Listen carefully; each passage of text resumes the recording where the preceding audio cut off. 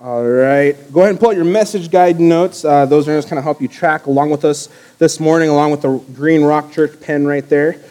Today we are wrapping up our 4-part series called Small Things, Big Difference. And for the last time to end this series well, can we repeat that phrase all together just for one last time? Everyone say small things. Everyone say big difference. Small things and big difference. We've been discussing over the last 4 weeks about staying faithful in the small things. And we believe if you're faithful with the small things, it'll actually make a big difference in your life. And so the main point, if there's a phrase that you can just remember through the last 4 weeks together, or if this is the first time with us this morning, if you can remember this one phrase, you'll get kind of the bulk of this message series. And it's this. It's the first blank in your notes. It's often the small things that no one sees that result in the big things that everyone wants. Everyone wants the big things in life, don't we? Right? We want the big things in life. We want the big results. And we see those people who have the big results that we want, and we kind of tend to think, what are the big steps to achieve that type of success? How can I do in steps 1, 2, and 3 to get like they are, or so-and-so, or how he is, or how she is? How can I achieve that? And I would dare to say it's not the big steps that are taken. It's actually being faithful with the small things. It's faithful with the small things. Everyone wants the big results. And the truth is, in many areas of our life, even more in our spiritual walk with Jesus, the big results we see with other people and in life is not done with big steps. It's not done with big steps. Again, it's done through the small things. And so to start the new year right, everyone seems to be trying to get their life back on track and making goals. And for us here at the Rock Church, we're called to shift our perspective and to focus on our church health. And that was kind of our word for the Rock Church. And so as a pastor, or just as a natural human being, I was trying to think of what are the big steps that our church can take for this new year, the new year of 2019, or this new word that we believe God has given us to kind of filter our decisions for 2019. What are the big things that we can do? And I started looking at some successful pastors and churches and all these different areas, and the Lord spoke very clearly. He says, it's not done in big steps. It's not done in big steps. It's only done through the small things. And so week 1, just to quickly recap this morning, we talked about asking God to give us one word for the new year, one word that you can focus and help navigate through the year 2019. Mine and for the churches again was shift. And I'm glad that you guys are kind of taking on these challenges, because at the end of the sermon, we kind of give out challenges. And I've seen a lot of you guys posting on social media, your one word. And that's awesome. So keep doing that. If you're sitting here this morning thinking, I don't have one word, keep praying, keep asking. God has a word for you. So that's what we did week 1. Week 2, we talked about our thoughts. We talked about the enemy likes to mess with our head and put thoughts that are not really of God. And we had to challenge ourselves with taking those thoughts that aren't obedient to Christ, make them obedient to Christ, make them captive, and then challenge us one more time, the one thought that we can have through the new year. Last week, we talked about our words, that we believe that what you speak, you eventually become. Our words have impact. Our words have the power of life and death. Our words are bigger than actually what we think. And so to change our life, we got to change the way we talk. Again, being faithful with the small things. And so, and the quick points of those of like, if you can't say nothing helpful, skip it. And if you have something good to say to someone, don't just think it, speak it. And so just very, very practical. And if you've missed out on these messages, you can go to rocknp.com, catch up on there. But today we're going to wrap this up, and we're going to talk about, I think, the thing that a lot of us don't like talking about, and it's this area of habits. Talking about our habits. We believe if you kind of think of the flow of the natural human, what we think will turn into words. What we say eventually turns to actions. Your actions develop your character, and your character will point you into the direction that you'll be going. And we believe that, and I believe that, and so we believe that even though it's just these small things, if you are good with these small things, the bigger picture will be okay. If you're faithful with the small things, the bigger picture will be okay. And so we're going to talk about our habits, and just for a simple definition of a habit, this is in your notes, this is what we're going to work with. A habit is what we repeatedly do.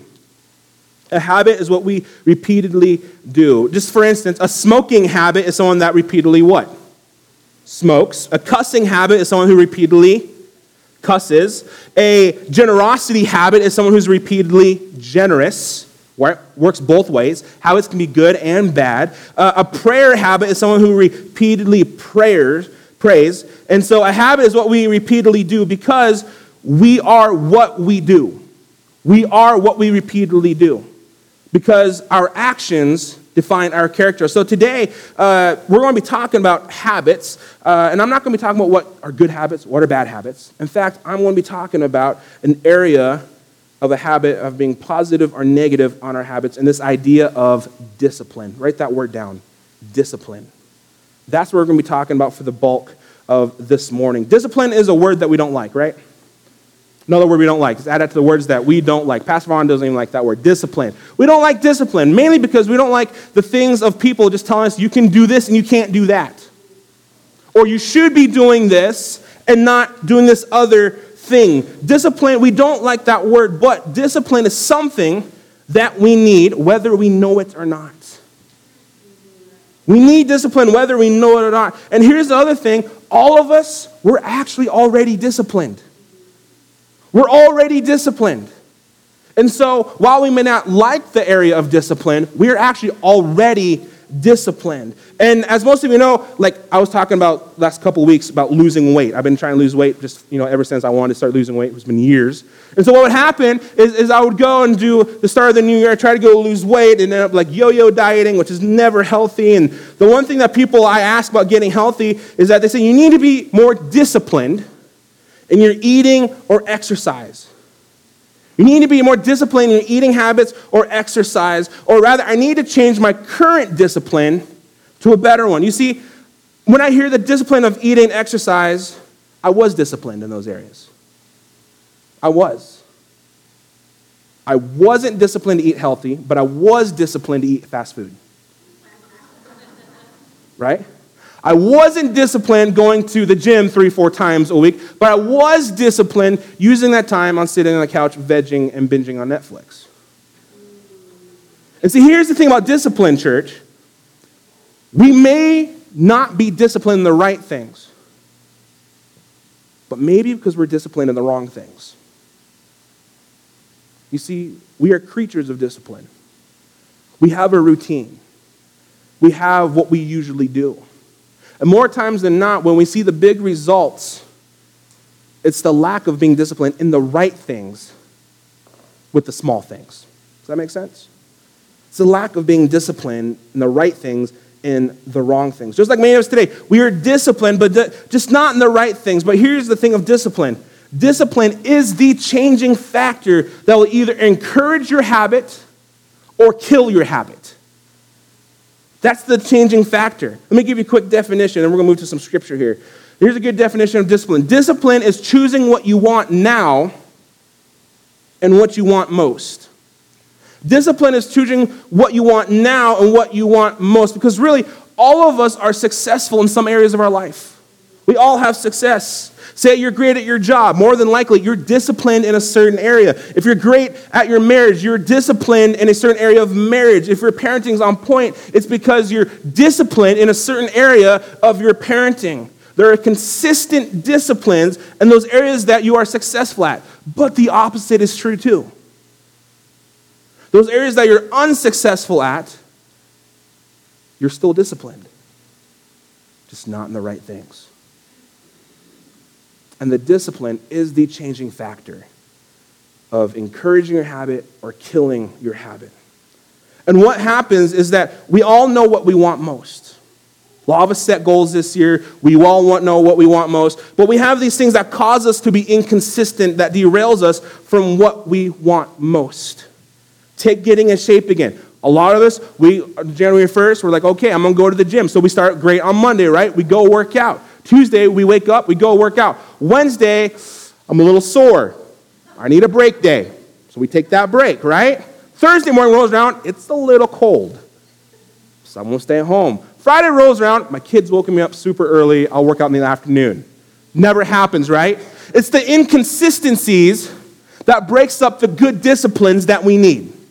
The inconsistencies that break up the good disciplines that we need. And if it feels like I'm harping on you, I'm not, because I'm preaching to myself this morning as well. But all of us, we're inconsistent.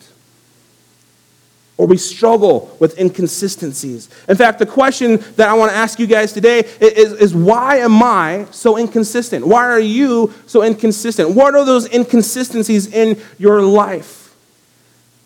And Paul talks about this very, very clearly. In fact, if you guys want to open your Bibles, Romans chapter 7, starting at verse 15, that's going to be out for a little bit. And if you don't have your Bibles, don't worry, it's in your message guide. But Paul answers these questions in Romans. I want to read this to you. It's going to answer the questions as to why we are so inconsistent. This is what Paul says. I love this. He says this, starting at verse 15, follow along. It says, "For I do not understand my own actions.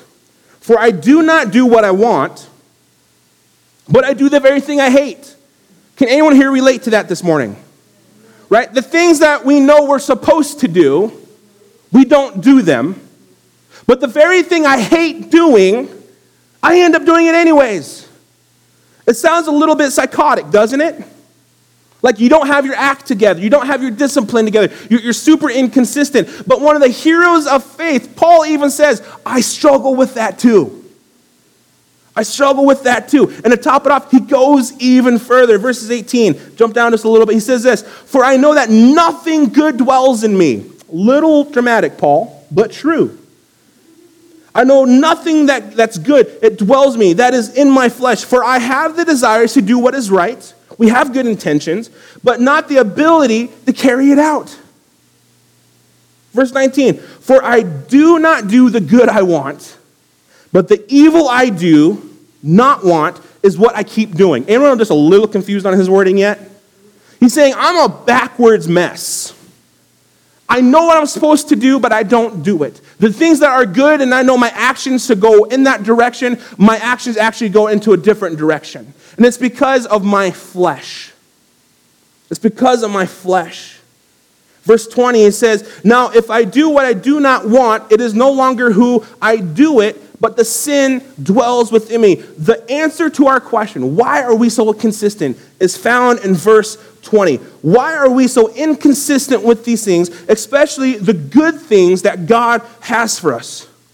It's because of this very simple fact. When we step into a relationship with Jesus Christ, it says the old is gone and the new has come. But the issue is this. While we're a new creation, we're still in this world that is fallen. So it means this. When you have a relationship with Jesus, there's two sides that are battling within you. You have your flesh, which is before God, and you have the spirit, which is when you're with God. But you're battling with both of them.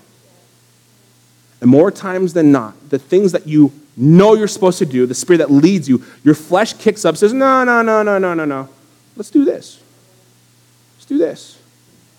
And we're so easily tempted with our flesh that we think, okay, I'll do that. And that's why Paul says, the thing that I'm supposed to do, I don't do it, but the things that I do not want to do, I end up doing it.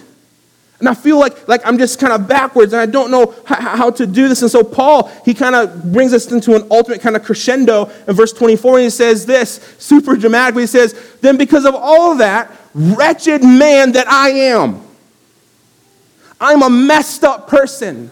I'm a complete mess. I have nothing figured out. I'm wretched. And then he answers this plea for help. He says, "Who will deliver me from this body of death? Who's going to rescue me from this mess?" And then verse 25 answers the entire thing. He says, "Thanks be to God." Through who? Jesus. Some of your guys' translations even say this morning, the answer is Jesus. And so he answers all that. He says, do you know what? I'm a messed up person. The things I don't want to do, I end up doing them. The things I'm supposed to do, I don't do them. Like, who is going to help me through this inconsistent mess all the time that I find myself in? And he says, the answer is this, Jesus. How many of you guys know this morning, a lot of the issues in your life, it's the simple answer of Jesus. It's not a self-help book. It's not, you need, counseling. Counseling's great. I've been in it. But I'm saying, at the end of the day, when it all comes together, we're trying to put a period at the end of the sentence, it's Jesus. We need Jesus. Who's going to help me get better at this? Who's going to help me be more disciplined? It's Jesus and only Jesus. Because here's the key. Here's the key. When we talk about discipline, we think of self-discipline, don't we? Self-discipline. But that's not it. It's not through self-discipline that we can get consistency in our life. It's actually spiritual discipline. It's spiritual discipline. It's about spirit, where you are relying on God's power rather than your own. And that is the difference. If it's self-discipline, you're saying, I've got this whole thing, I know what to do. But spirit discipline says, you know what, God? I don't have this, just like Paul doesn't have it. I'm going to start relying on you. Which is better, Christians? Because guess what? Whose power is better? The one that we're born into and we're in this flesh, that type of power? Or is it God's power?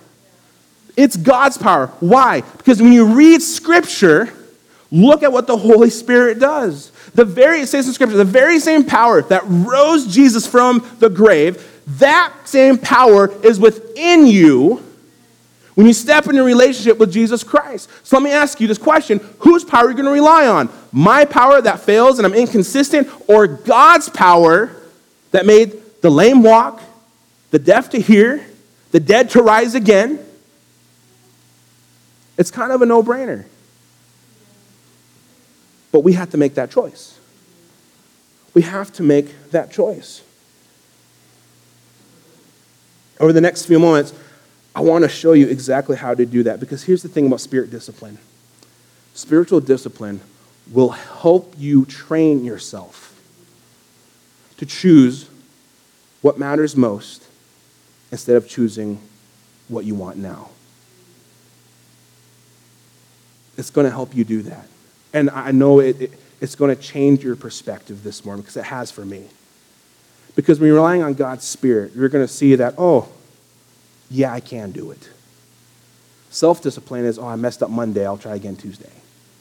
I messed up again, I'll try again Wednesday. It's going to help you gain traction. So we're going to be looking at 1 Corinthians chapter 9, and it's this letter from Paul to the church of Corinth, and he uses this analogy of running a race to win what matters most. And this is idea of a race that's important, because during this time, sports was the epicenter of the church of Corinth for everything, especially for the sport of running. I hate the sport of running, if you can't tell. But the sport of running in itself, the training and discipline is actually kind of interesting. You see, it was the most prized and the most trained for sport. And what they would do in that area is that they would choose a runner, someone who's already decent at running. Then they would ship them off to a 10-month rigorous training event. You know, we have in Colorado the Olympic Training Center over there. Take that, put it on steroids, and that's what the church of Corinth was doing. Like, they were so intense. So they'd send their runner, and they'd go for 10 months of training camp and go through rigorous training, and they would have to run in all sorts of climates. And so one day they'd run like near the Dead Sea. The next day they would run way up in the high in the mountains, so that their runner could be conditioned to running in all sorts of climates. And then on top of that, they can only eat food that would benefit them. So no sweets, no alcohol, no the things that will slow them down. And their whole goal was to train for this big race to receive the one prize. And Paul takes note of this, and this is what he says. A lot of us, we know this scripture, but I hope this puts context into how we read it. Verse 24 says, "Do you not know that in a race all the runners run? All the runners run. But only one receives the prize." There wasn't no second place in this race. There wasn't no third place. There wasn't no fourth place. There wasn't no participant trophies or purple ribbons for everyone. There was one prize and one prize only. This is how they raced. And so Paul took notice and says, they all run to receive this one prize. So run that you might obtain it. Every athlete exercises self-control in all things, but they do it to receive a perishable wreath. But we, an imperishable prize. And here's the thing, church, that we need to take away from this. Paul talks about these runners in the race. They're trained and they're disciplined. And when they run, they don't just run to place. I want us to catch this. These runners, they don't run to place. They run to win. They had one goal and one goal only. First prize. And Paul makes this correlation. Just like athletes, we run a spiritual race in this world. And while athletes, they run for a wreath made out of leaves that will rot in a couple days, we Christians, we run for an eternal prize that's imperishable. Meaning this, church, if you want to be spirit disciplined, you're going to have to run this race like you want to win it. And I know that is so hard to think. In fact, I was writing this message, to be a little transparent with you. I was writing this, and I had sent it to my wife, and I'm like, am I coming off a little too harsh? Or is this where it goes? And if this is what Scripture says, this is what it means. And so I want us to be very clear on this. We run this race with Jesus Christ to win it. Not to hopefully just to get second or third or fourth. We run to win. And it's this huge correlation that Paul says, look at what they're doing. Why don't we do that in our relationship? As soon as you step in a relationship with Jesus Christ, that when the starter pistol goes off, you run like you want to win it. Christians, we need to get this. We run this race that Paul talks about. We run to win, not just to place. We run to not hopefully get the bronze or hopefully get the silver. We run to get the gold. And that is what Paul is saying. When it comes to go after the calling of God on your life, run to win. Run to win. Don't settle for third or second. Run to win it. And I know we live in a culture, and this is why I was actually very nervous on preaching this message. We live in a culture where competing to win is very frowned on. Seriously. It's frowned on. We have games that don't keep score, and everyone gets a trophy, and everyone gets a ribbon, and I'm not dogging on those things. Enter your kids on those things. It teaches them good lessons, but that doesn't work with Jesus. It does not work that way. Because when you run this race, you have to run it like you want to win it. You don't jog it. When the starter pistol goes off, it says, no, just kind of run, squirrel, kind of looking around. No, you are focused. Your eyes are on towards the goal. And you run like your life counts on it. Because it does. And it's a hard pill to swallow. These runners were serious. Just kind of give you a little more context. I mean, they would train their body for 10 months. Again, eat food that would only energize. They would weight train and go as far that they would run this way. They would strip down all their clothes and run the race butt naked. Do you know why? Because they thought their clothes was a hindrance to them. It would slow them down. And I love this because I did not know this. That's why in Hebrews 12:1, it says, the author says, let us strip off any hindrance and sin and run with endurance that race that is set before us. Let me kind of sum it up. Paul's saying, look at how much these runners train. Look how disciplined they are. Look at the extremes that they go to be the best at what they can be, to receive that first prize. Look at that commitment. Let's take that and put that with our relationship with Jesus. Because too many times we treat Jesus just like an acquaintance. And we leave him there on the back burner and say, Jesus, I'll get to you when I get to you. That's not how it works. You have to run to win. Let's do that with our run with Jesus Christ. So many times, again, we hear the starting pistol go off, and instead of kicking off the starting blocks while everyone is running for the prize, we're just taking our time. And then a person passes us, and we say, oh, it's okay, I can still get second. Another person passes us, it's okay, I can get third. Another person passes for us, well, at least I can just finish the race. That doesn't work. Because if you're not first in this race, you're disqualified. We have to be serious about our Jesus. Now let me say this. If you're sitting here and you're worrying, like, am I serious enough? you're good. Don't worry. But if you're sitting here thinking, it doesn't matter, that's not how you want to read Scripture. Because Jesus is an all or nothing God. Even 99% is still considered lukewarm in Scripture. And we have to face that reality. It's either all in or nothing.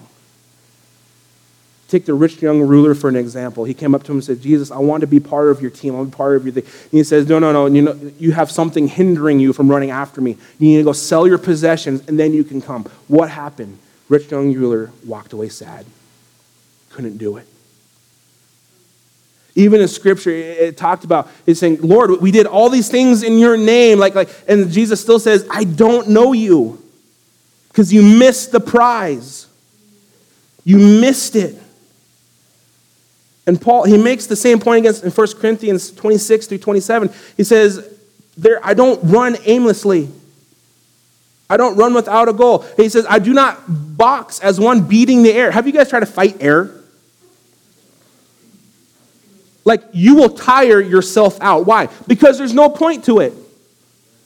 There's no point. There's no goal. It's like beating the air. It's pointless. But, verse 27, I discipline my body, keep it under control, lest after preaching to others, I myself should be disqualified.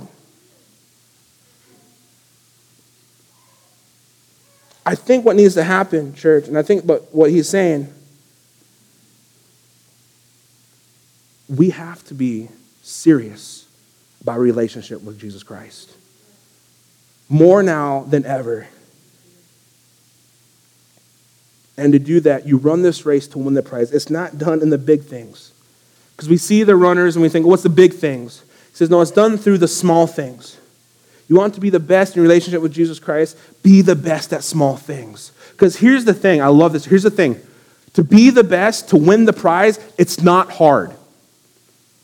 We make it hard because we think we need to do steps 1, 2, and 3. It's not. Well, what do we do? Well, 1, it says, profess that Jesus Christ in your heart. And then what? Have a relationship with Jesus Christ. Read his word. Go tell the gospel. Fulfill the Great Commission. Do those things. It's not hard. It's actually very easy to run this race. But before you even line up to the race, you have to determine for yourself, what is it that you want most? What is it that you want most? Because that's where you'll be running to. What is it that you want most? Last couple of weeks, we talked about different types of audits. But this message, we have to know what we want, and I want you to write down. You'll see there, we have it on the screen right there. But on your notes, it says, what do you want most? There's a couple blank lines. And I just want you to kind of think about that. What is it that you want most in this year? What is it? I want you to write it down. And then run after that. Run after it. Like a full sprint, just like these runners that Paul was talking about. Run after that. What is it that you want most? But here's the second thing. What's the discipline you need? Because you can have what you want most, but you're not going to get there without discipline. Spiritual discipline. And that's why it's this one. What do you need to do now to have what you want most? What do you need to do now to have what you want most? And here's the thing, church. Right now, the Holy Spirit is telling you what you need to do. And more times than not, your flesh is saying, I don't want to do that. I don't want to do that. For me, it was become spiritually healthy. And so the Spirit, he was talking about the things I had to do. I got to take my journaling a little bit more serious. I have to wake up earlier to do this. And here's something funny. I love this thing because God has a sense of humor. So, I don't like waking up early. And so when I felt God was saying, you need to wake up early and start doing your devotion and spend a little bit more time with me, my flesh says, I don't want to do that. God, I don't know if you knew this, but no, I work for you as a living, so I need my sleep. And God says, no, you don't. And I said, well, I'll just, let the Spirit wake me up. But we have a horrible thing like that. Like, Holy Spirit, wake me up when you want to. If it doesn't, Holy Spirit didn't want me to do it. Horrible way of thinking. So ever since then, I felt that. My daughter has been waking up at 5 o'clock every single morning. Kid you not. If that's not God giving me a wake-up call, I don't know what is. But it's because we need spiritual discipline in our life to run after God, to run after the things that he wants for us. The same goes with you. What is it that you want most? But then what spiritual discipline do you need? Because guess what? We're all disciplined in something, but is it the right thing? Is it the right thing?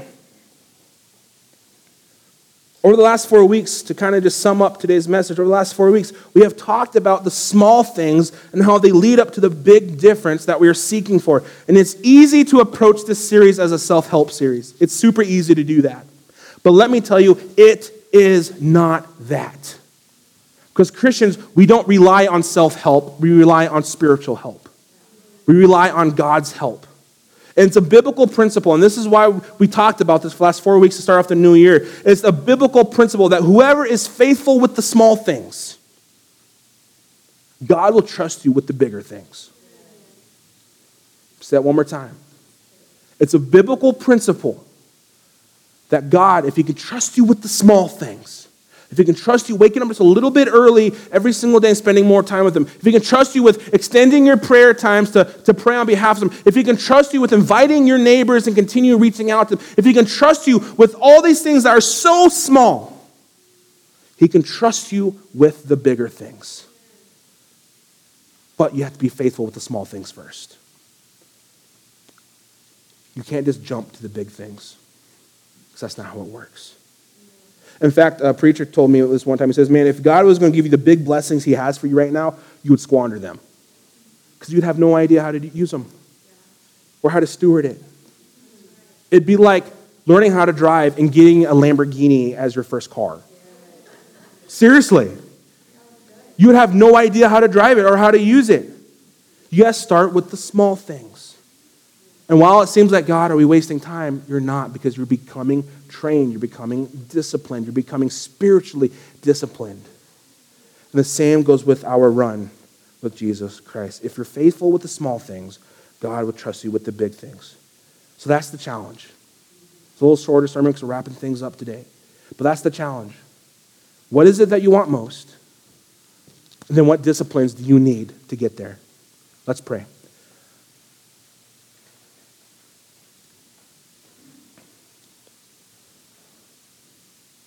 Father, I thank you that we have this ability to run this race that you've set before us. And God, it's so easy, even including myself, because there's times where I wake up and I run this race and I kick off that starting block just as a simple jog or even as a walk. And I'm not running with the intentions of winning. I'm just running just to maybe hopefully finish and cross the finish line. Lord, for those of us who are in this race and we're running like that, God, would you speak to us those things that you want us to hear? And Father, that we would take our relationship with you seriously, like Paul talked about, that even though we're messed up and we do the things that we don't want to do and the things that you've called us to do, God, we end up not doing them.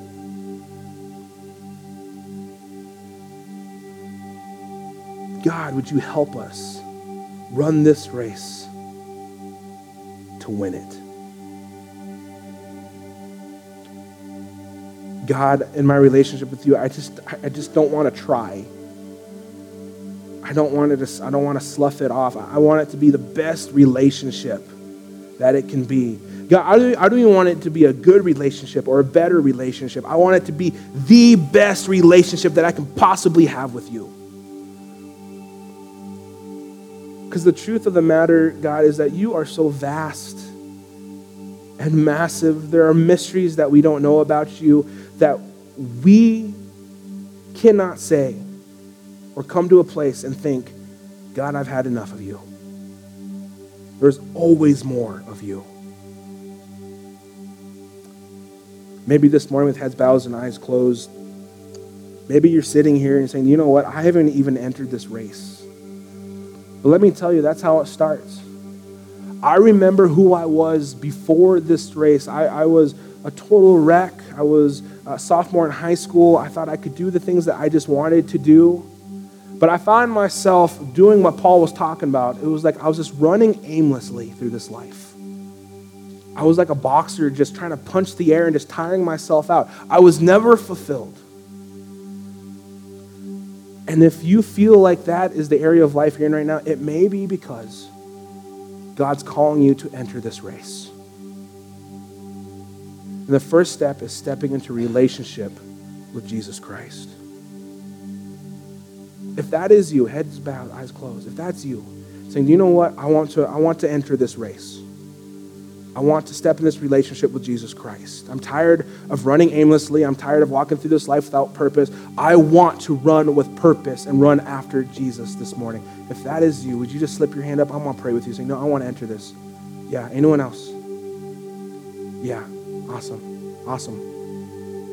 It's simple as this. Like I said, it's not done in the big thing, because right away we think we need to enter this race and say, I want to look like so-and-so's spiritual life. Let me tell you, it takes the small steps. And the very first small step is simply saying this: Lord, I want to run this race with you. God, would you make me clean, make me new? Starting today, as I leave this place, I'm not running without purpose. I'm running towards the prize. And I'm not just going to jog. I'm not just going to walk. I'm not just going to shuffle my way there. But Lord, I'm going to sprint to you. God, I thank you for today's message. Lord, I thank you for what your Holy Spirit is speaking to us. Lord, I thank you for the practicalness, but Lord, also the depthness of this race that we have with you. God, we know that we are in a world that has fallen, and because of that, the thoughts that we have are not always of you. The words that we speak are not always of you. The actions that we do are not always of you, and the habits that we create are not always of you. But Lord, would you help us be faithful with the small things? That it start with our thoughts, Lord, we make them captive. That we would filter our words, Lord. That we listen to your direction and not of this world's. Because Lord, it's truly the small things that make the big difference with you. And everyone said, amen.